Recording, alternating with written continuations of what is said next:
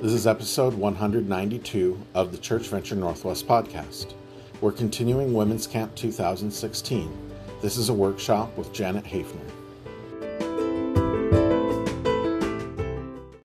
Okay, I am here to talk to you about going through changes, specifically in ministry, but I had to come up with my little blurb like a long time ago, so it has segued slightly different. So if you have these grand expectations, get over it.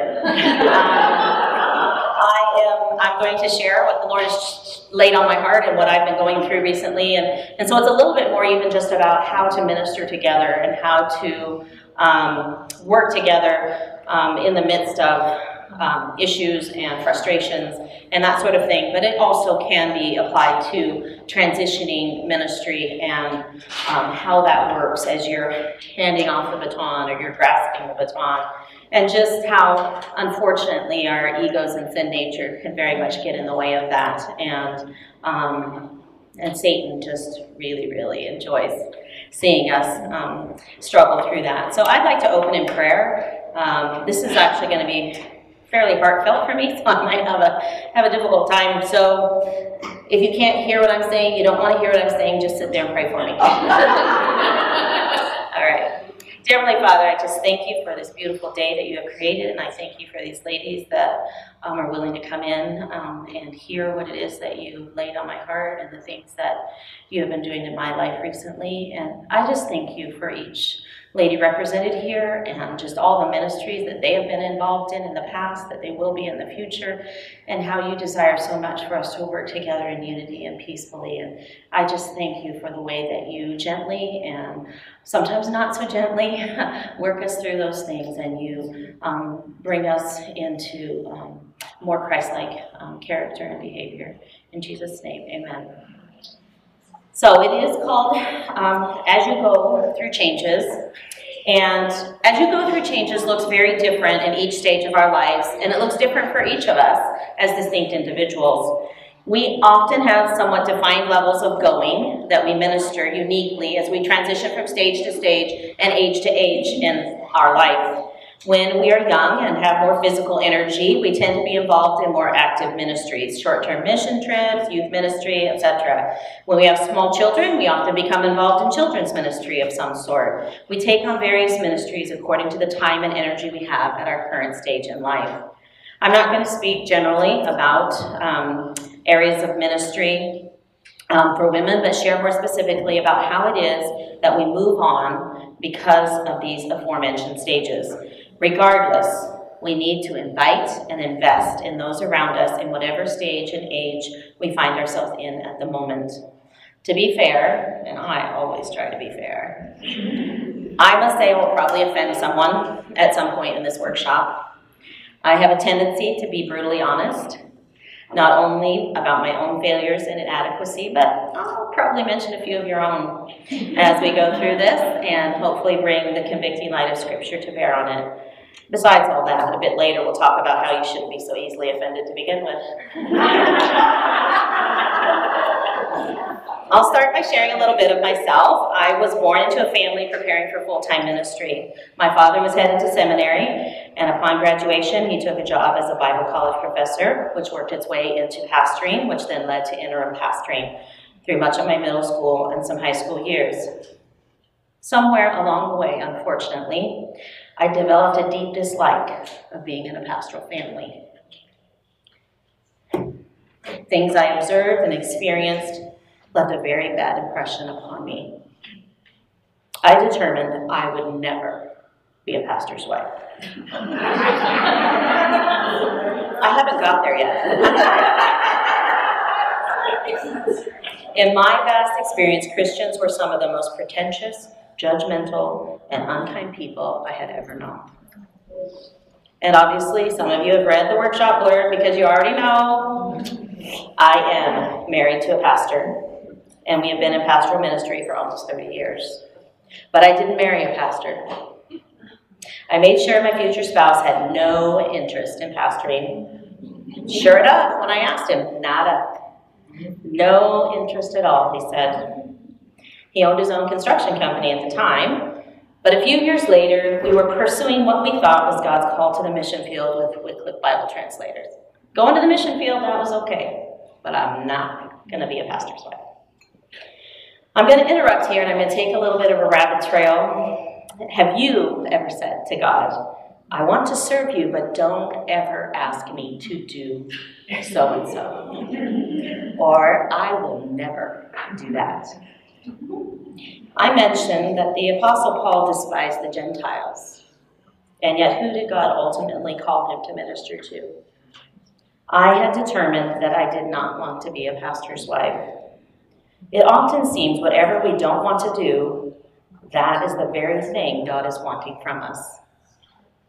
I would venture a guess that the reason behind that is not that God wants to force us into something we hate, but that Satan is so fully against God's plans that he has and will continue to do all that he can to turn our hearts against God's will and desire for our life.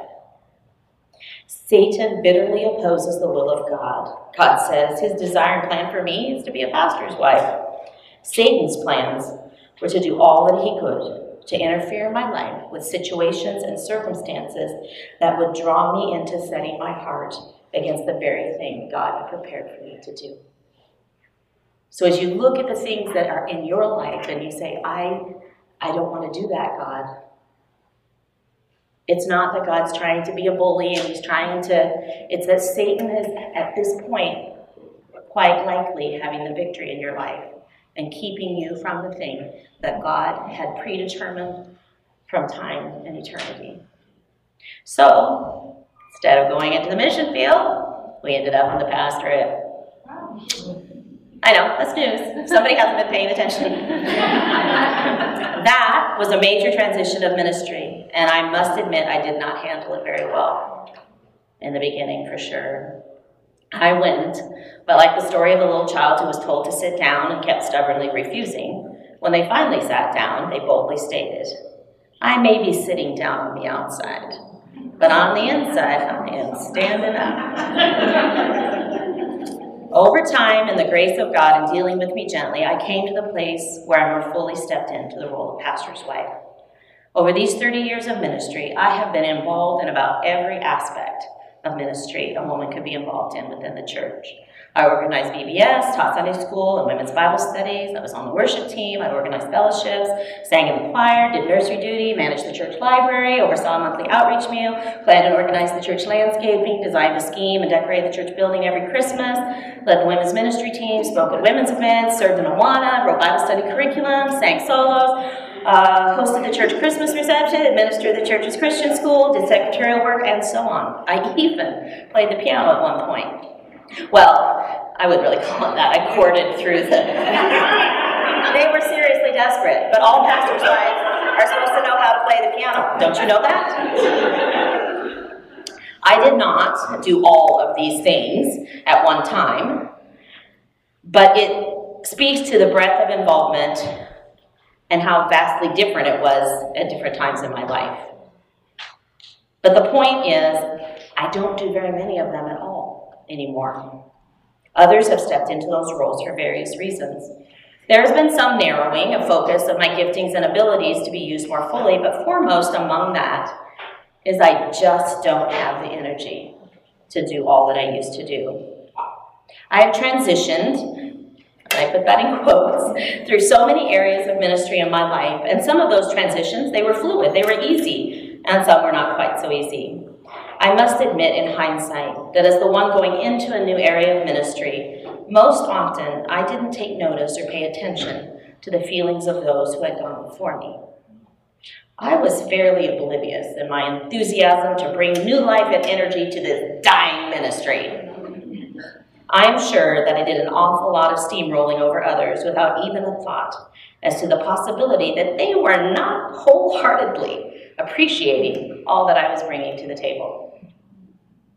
These last 2 years, I've been a participant in a passing of the torch of ministry from one woman to another. I have been the newcomer, receiving the long-standing ministry position of someone who has been faithful and very successful at her task for 19 years. This is a situation where this woman has loved her ministry, but she needs to step down because of ongoing health issues. I have been given permission by her to share a little bit about the difficulty for both of us to move smoothly through this transition. Now, as I tell this story, to many of you, it'll probably seem like, what is the big deal? That doesn't sound that difficult. That's okay. Many of us think the same thing about the things you whine about. We all have our hot buttons that trigger deep-seated things that we might not even be aware of, and why we're so upset about it. To begin with, the format of the handoff was a really bad idea. It was designed to be a 2-year process. I would come to her as her assistant the first summer so that she could show me the ropes, she could train me, and then she would return for one last summer as my assistant to make sure I had it down. So a year ago, I showed up at Camp Elkanah, our CB camp in Eastern Oregon near La Grande, to be the assistant cook under Mama T, who had, as I have said, been doing this job for 19 years. Now, a little background about myself. I have been cooking for large groups for over 30 years. I had my own catering business for many years. I had cooked many times at Elkanah and a few times even at Tadmor throughout the years as a cook for weekend retreats. 6 and 7 years ago, I was the assistant cook here at Tadmor for a summer and the head cook the following year, often cooking for 300 or more people. I had owned my own tea room business for 5 years. I made gourmet cheesecakes and truffles. And if you do well at Bumpo, you might get some. So all of this to say, I was not a newcomer to food service. So I'm coming in expecting to be on somewhat equal terms in knowledge and skill with Mama T. I would also like to preface that Mama T is a wonderful person, and outside of the kitchen, we got along great. Having done this job for 19 years, Mama T had a very, very ingrained routine.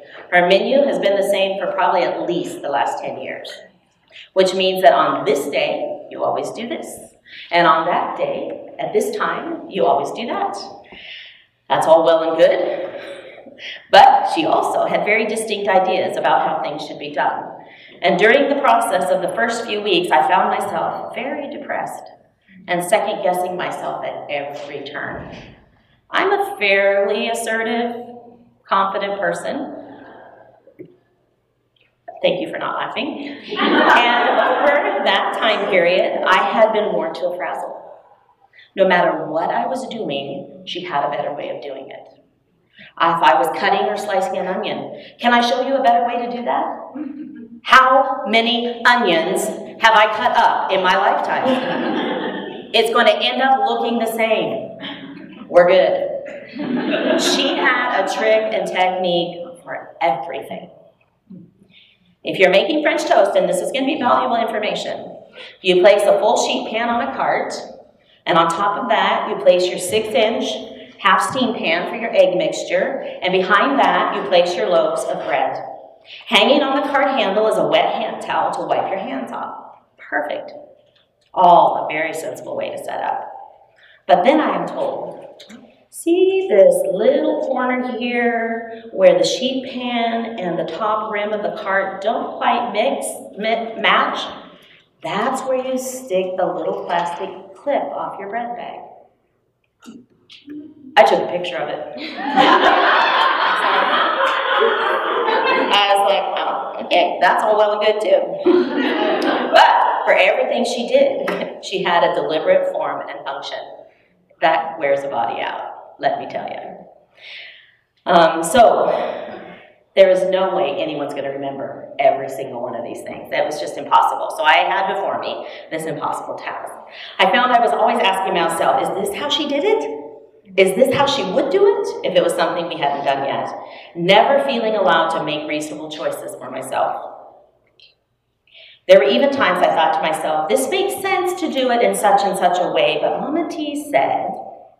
For example, when setting up the salad bar at one point, I thought, It would be better to have only one tong in these smaller salad bar containers, but Mama T says to have one for each side of the line. So I placed 2 tongs in each container because that is how Mama T would want it.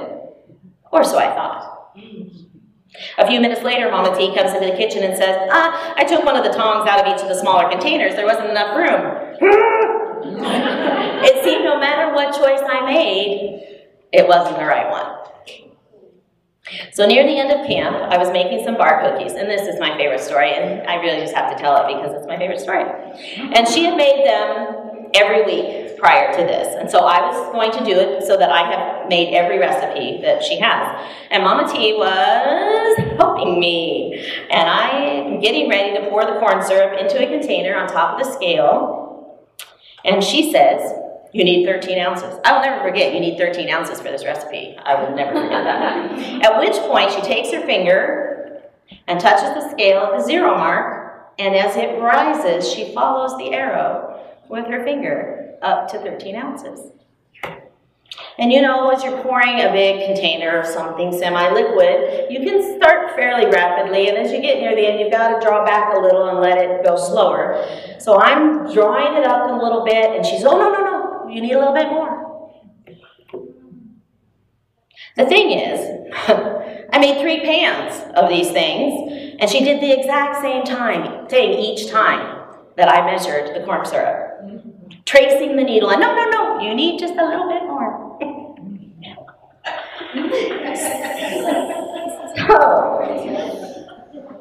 Some of you might find this hilarious, but I have never felt like slapping someone as much as I did.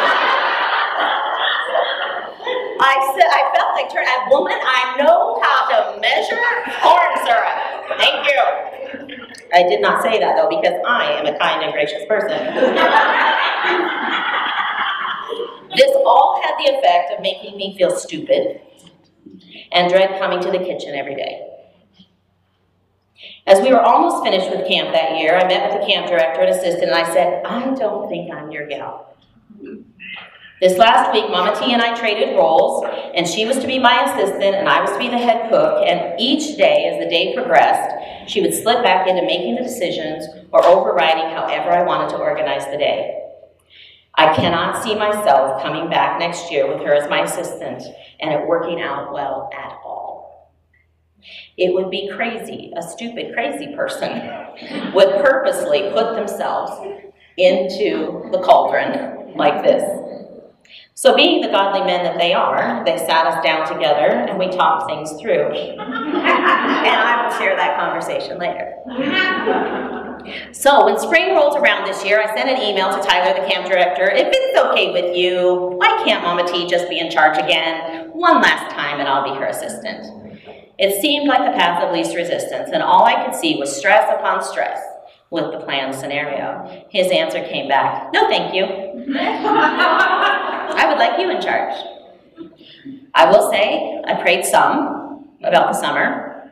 I asked friends to pray.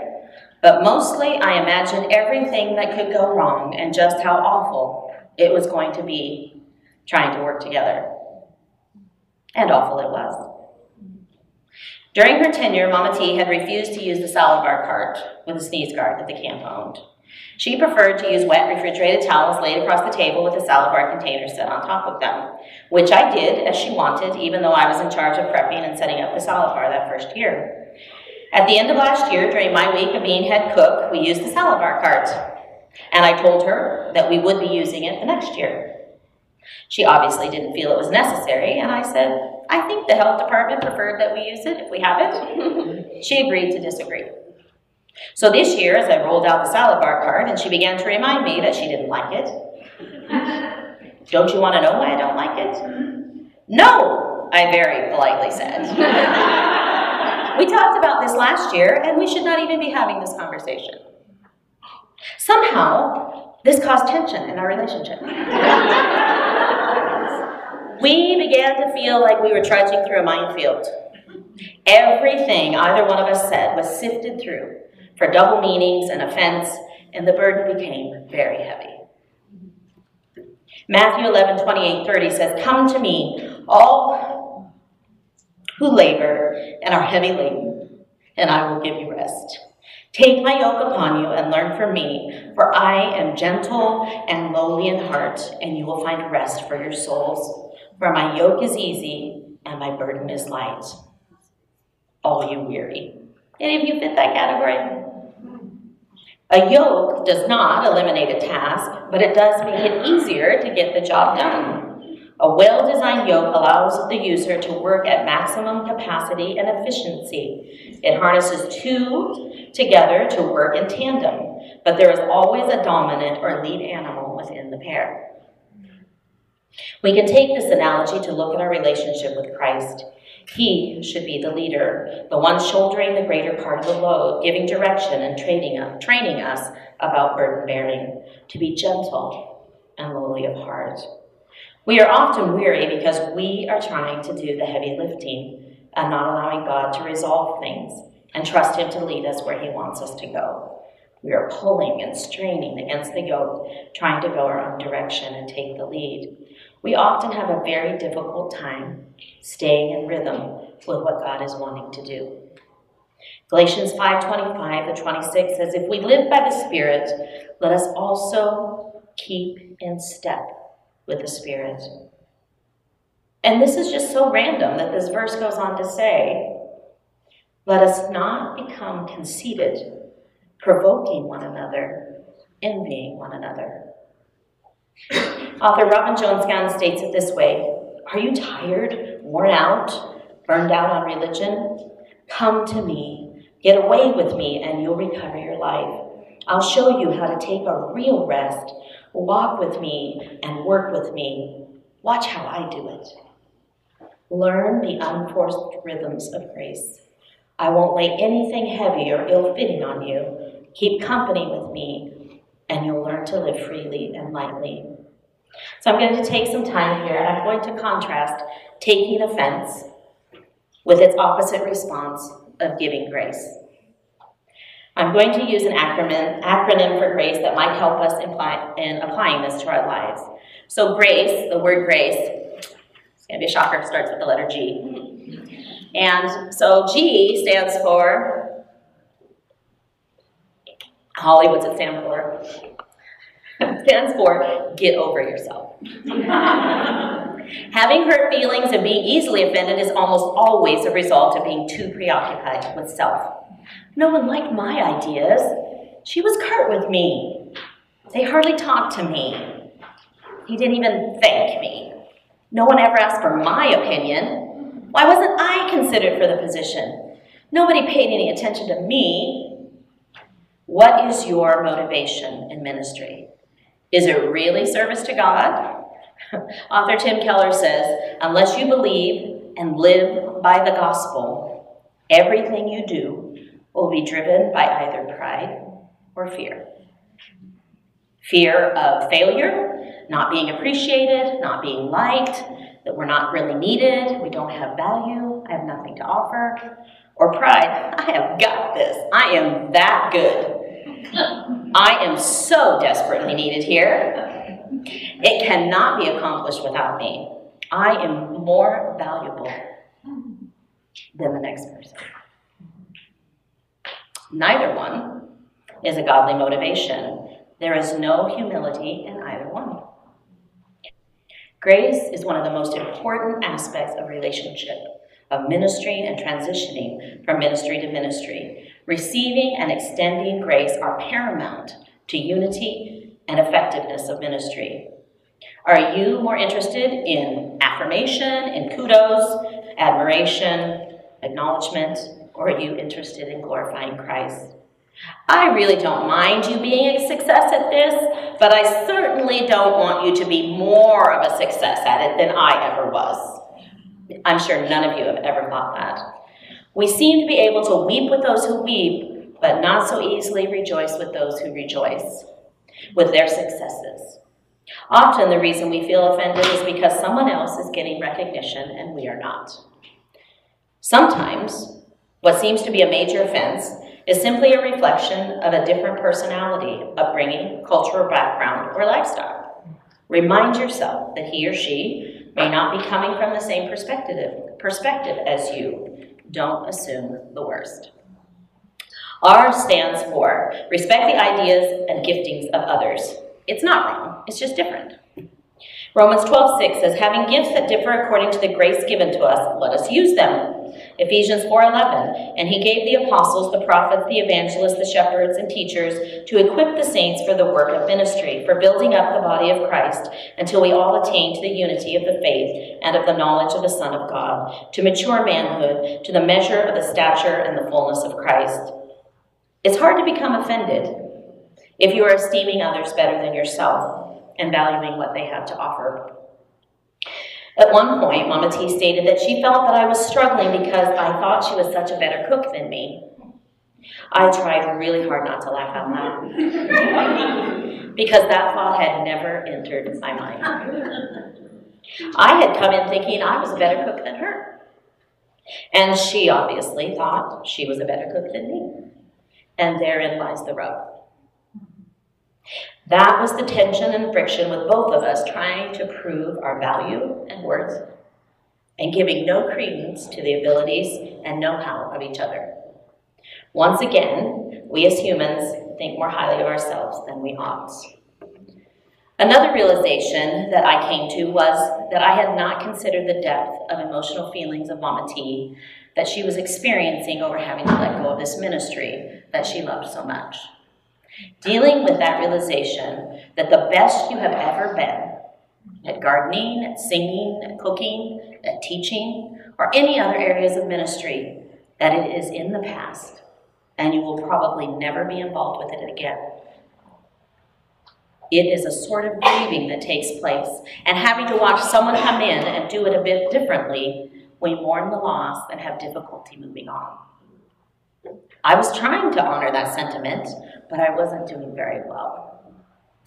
Give people room and time to grieve the loss of dreams and aspirations that have come to an end. In order to do that, I suggested we make a commemorative book of Mama T's years at Camp Elkanah and include some of her famous recipes. She loved it. And I was able to sincerely sign the picture of the two of us together to the best camp cook ever. Because she truly is the best at what she did. A is for assume an attitude of humility and prayer. During the weekend of primary camp, which was near the beginning of camp this summer, Mama T's husband and daughter were coming from the west side, that's y'all over here, you're the west side, to us over in Eastern Oregon, to bring her granddaughter and a friend to camp. And since it was such a long drive, they were going to be staying over at the camp because it was just primary camp, it's just a weekend. So during the previous year, each of them had come at some point, but never at the same time, and they both spent most of their time sitting in the kitchen. It was the same weekend that a friend of mine was coming to help me in the kitchen, so that would be 5 of us for 4 chairs around the table, and lots of distraction as we were trying to work. That was bugging me enough, trying to figure out how to deal with that. And then I found out upon their arrival that the other granddaughter and a friend were staying at camp as well in order to go to junior camp, which was next on the calendar. I'm telling you, it was ridiculous how stressed I was about this. Because the youngest girls also wanted to be able to hang out in the kitchen. And when I talked to the directors, it was, well, they have in the past, and it's a bit hard to back out now. So I did pray about it, how to resolve this influx of people. And when the younger girls came in later and asked what was for lunch the next day, I said, dino nuggets, which are chicken nuggets shaped like dinosaurs. Anyway, and I asked if they would like to pan them. They were very excited to do it. Now, at this point, my opinion of myself was, woo-hoo, you are just so gracious. I figured out a way to have purpose in their being in the kitchen, but I was still dreading the many hours in the day that were yet to come. And at about 9 o'clock that evening, I got a call on my radio that I had a phone call. And they said, oh, no, never mind, it's for Mama T, the other cook. I thought nothing more about it and went to bed, continuing to ask why God was making things even more difficult than they had been.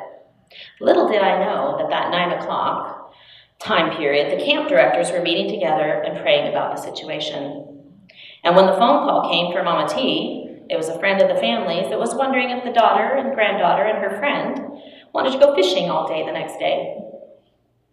which I found out about later when Mama T's husband didn't come in and sit in the kitchen as usual, but was sitting at the table in the dining hall. Did someone talk to them about not hanging out in the kitchen? Oh no, didn't you hear? They're gone all day. Somebody's taking them fishing. They're not even going to be around. I had been struggling to force grace into action, or at the very least appear gracious, and it was agonizing.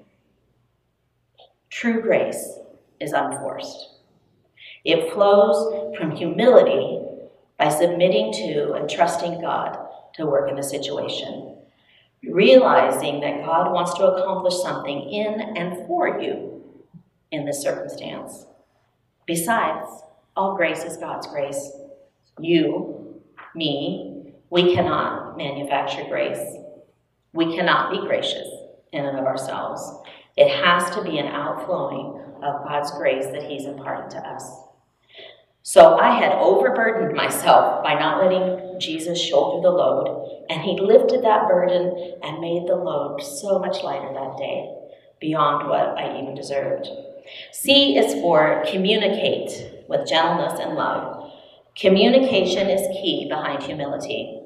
We make assumptions that veer us so far off course from what is meant or needing to be dealt with.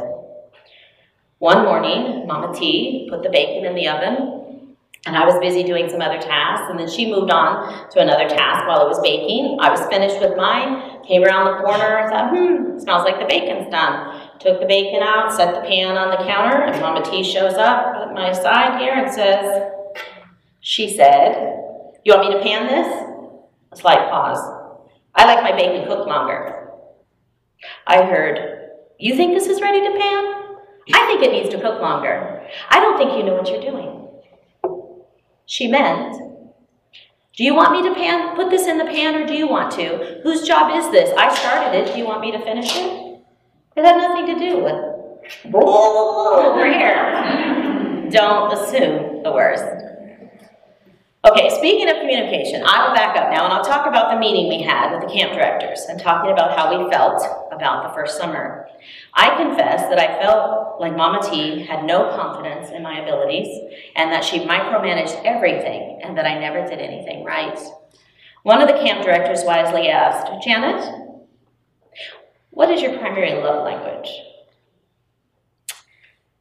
I said, "Words of affirmation." Mama T, she used a lot of words, but not once did she affirm me, praise me, acknowledge my abilities and what I was doing right. I only heard what I wasn't doing right constantly, and I was feeling shut down. Then the camp director asked, "Mama T, what is your primary love language?" "Physical touch. I'm a hugger." We all laughed out loud because if you know me, physical touch is way down my list. I have a decent-sized personal bubble. So Mama T, she was feeling shut out. We didn't end up hugging it out. It was quite dramatic. She warned me all the time she was coming closer to me. "I'm coming in, I'm coming in, I'm coming in." And so this last year, and this is not in my notes, but this last year, when we had some issues, we talk it through and we get to the end, hey, we gotta hug it out. We gotta hug it out. So we talked words that ministered to me, and I hugged her, and she's like way up here. I had to get on a stool, and no, I was just always on my tiptoes. So my calves, I tell you what, my calves are so strong. Aren't you used to that yet? Oh, stop. Okay. So we were not speaking each other's languages, and we were coming away feeling unloved and frustrated. We were both very good-hearted women. We were not intending to be hurtful to each other, but that's just the way it works out when we don't take the time and the energy to work through the process of reconciliation and communicating in a way that we come away understanding exactly what we were saying and what we wanted to say. E stands for examine your own heart. Don't take offense and hold grudges. Forgive. Typically, people who are easily, this is just getting lower and lower. I don't know what's going on here. Are oversensitive about too many things. They seem to have a chip on their shoulders and are very quick to interpret even the most innocent comments as an offense. You look at our nation today, it is ridiculous. Anybody says anything and somebody's offended by it. We cannot have a logical dialogue anymore because people go off on their offended, their grudges, their prejudices, all those things, and there's no unity and no reconciliation going on. They become offended, not so much because of what was said or done to them, but because of interpersonal struggles. If you find yourself easily upset with others, examine yourself to see if something is going on in your life to make you more irritable. Are you blaming others for offending you when in reality you wouldn't be upset if you had already dealt with certain hot button issues in your life? Ask God to help you get over these wounds, emotional scars, and insecurities so they're no longer driving a wedge between yourself and others. In living gospel, we forgive because we have been forgiven. A few months ago, my husband David was upset about some SSI stuff. Our youngest son, Josiah, has Down syndrome, and he did receive a supplemental income from the government. They claimed that they overpaid us $4,000 over the last several years, and that we needed to pay it back. It's bogus, by the way. It doesn't matter with them, though. I won't go into that here. If they're wrong, we're wrong. If we're wrong, we're wrong. We're wrong, no matter what. Anyway, I wasn't going to go into that, sorry. Anyway, my husband was storming around the house and really responding to any question I had about it. And being the super spiritual woman I am, I challenged him with, God is in control, which was not well received. Later, then I became upset with Josiah for taking my hanging clothes and dumping them on the closet floor rather than putting them on my bed, instead of picking up his own stuff in his room that I'd asked him to deal with. So I angrily expressed my frustration to him. Later on, Dave came up to where Josiah and I were, and he sat down next to me and he asked for forgiveness.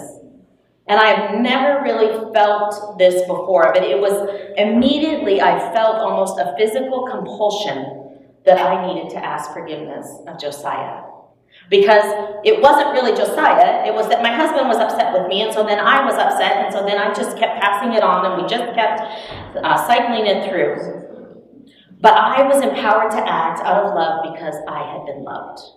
I wanted to forgive because I had been forgiven. I was compelled by the grace given to me to extend grace. We should always be striving to reconcile relationships as God is always reconciling himself to us. Beware of developing a hard and callous heart that does not forgive. Guard against the onslaught of Satan's fiery darts. Satan is always trying to drive a wedge between us and others. Proverbs 4:23 says, above all else, guard your heart, for everything you do flows from it. Mama T had a lot of great ideas. Some of them I've shared. I have many more I could share with you. If you got the time later on, just stop me and I'll come up with something. And she had all these great ideas and techniques, and some of them actually I am going to continue to use. They are brilliant.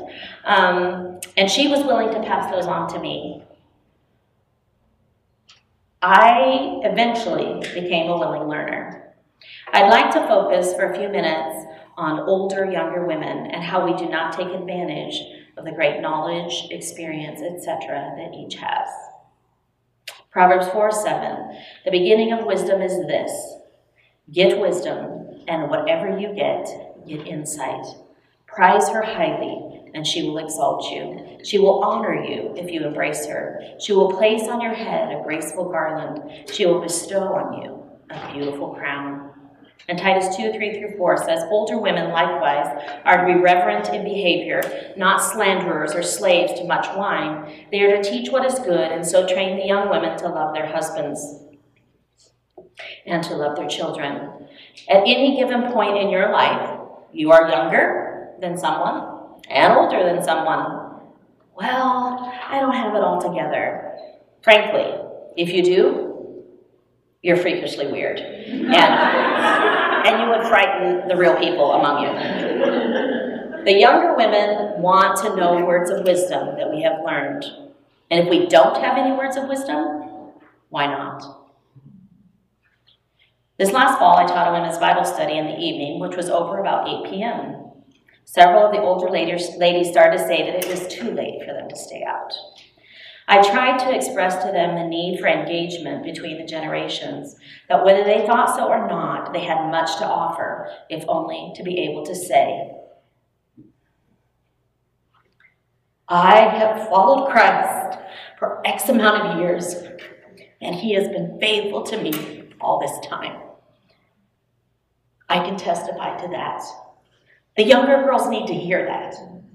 Life is a struggle. Life is difficult. And sometimes that's all we see. And even these older women, their life was difficult. Their life was a struggle. But they could stand here today and say, even through all of that, God has been faithful to me. Unfortunately, my 85-year-old mother-in-law was the only one who stayed the course. Older ladies, here's where I'm going to offend you, so don't be offended. You are failing your responsibility to train the younger women about what is good and how we can love our husbands and children. I've heard so many times over the years, but I don't really know anything. We are back to inaction because of fear. These last few years, I'm creeping up into the older ladies category. I have walked with God for over 50 years. I don't know all the answers for life, but at the very least, I can quit pretending that I have it all together and be vulnerable about what God is doing in my life and help my younger sisters realize that doubts and frustrations and feeling like a failure are common to all of us. And Satan is the victor if we don't hold each other up against the lies of the devil. I have become more aware and willing to respond to the pleading look in the eyes of my younger sisters. I need to talk. I need some help. I challenge you to invite and invest. Invite them into your life. Invest yourself into them. It doesn't have to be a structured thing. My husband and I run a guest house for ministry families where they can stay for free. And as we were gearing up for the busy summer season, a young gal from my church offered to help me do some extra cleaning to get it ready. Nothing profound happened. We just chatted as we worked. Until a ways into our time together, she said, casually, I'm facing this situation. What do you think I should do? I was able to encourage her and pray for her and know her more intimately as she opened her heart to me. I was able to show her that you can take your mop bucket of water and dump it down the toilet, which causes the water to drain farther than normal and makes it easier to clean. She didn't know that. See, I know some things. And to this day, we have a deeper connection because we spent time together, shoulder to shoulder, doing some things together, which then gave her the initiative to start talking about more personal and intimate things. We're just in too much of a hurry. We're just busy, busy, busy, and we don't take the time to invite and invest. I would challenge you younger ladies, ask the older ladies. They say no, keep asking. This is what I want from you. I just want to spend time with you. You don't need to teach me anything. You don't need to, don't scare them off. But also, I say for the younger ladies, the older women need to ask you to be friends with them. We need to have more cross-generational relationships. The knowledge and experience speaks into the busy, cluttered lives of the young, and the energy and enthusiasm renews the tired and weary lives of the older. Now, this is not all that great, but I wrote these little things, and they aren't entirely finished, so if you come to the workshop tomorrow, it'll be much more polished, I'm sure. No, it won't. Anyway, I wrote this letter. Dear younger self, as you look around you with eyes that are bright with enthusiasm, with fresh ideas and passion for ministry, I want to warn you against the idea that you know everything. I'm telling you that you know practically nothing about life, about relationships, about how to come alongside people to minister. What things are really important in life are not what you might have guessed. If you could see yourself 30 years from now, you would be quick to judge that this future you is not slim and trim. She doesn't wear the latest styles. Her haircut is a few years ago. Style, not haircut. If you were to visit her home, you would see that she hasn't updated her decor for a few years, quite a few years. What you don't know is that you have learned over the years that it's not about the hair, it's about the heart. It's not about the clothes, it is about the character. It is not about the house, it is about the home. She has learned what really is important, that her worries and focus were tiring her out and wearing her down. There is no great joy in spending money on what she already knows does not give significance to her life. You would realize that the memories made and relationships forged are the things that bring joy to life's experience. She has much that she can teach you about the path she has walked with God. I wish I would have invited older women to speak into my life. Dear older self, as you look around with eyes dimmed by regrets, with no enthusiasm for trying new things, and a lack of passion for ministry, I would like to remind you, you still don't know everything. But there is so much you do know and maybe have forgotten. You know a lot about life and relationships and what is not important in life. But I'm thinking you need to remember what still is. If you could remember yourself 30 years ago, you would be quick to judge that this past self was too focused on how she looked and what she should wear, the latest hairstyle, or redecorating her house with every changing fad. What you don't remember is that you learned that friendship is a bond that got you through those times when life was difficult. And it's not so much ministry about the skill, but about the will. It's not so much about the hurts in your past, but about the healing. It's not so much about the sameness that we don't have, but it is about the similarities that we do have. I wish I would have invested in younger women by walking through life with them. Let's pray.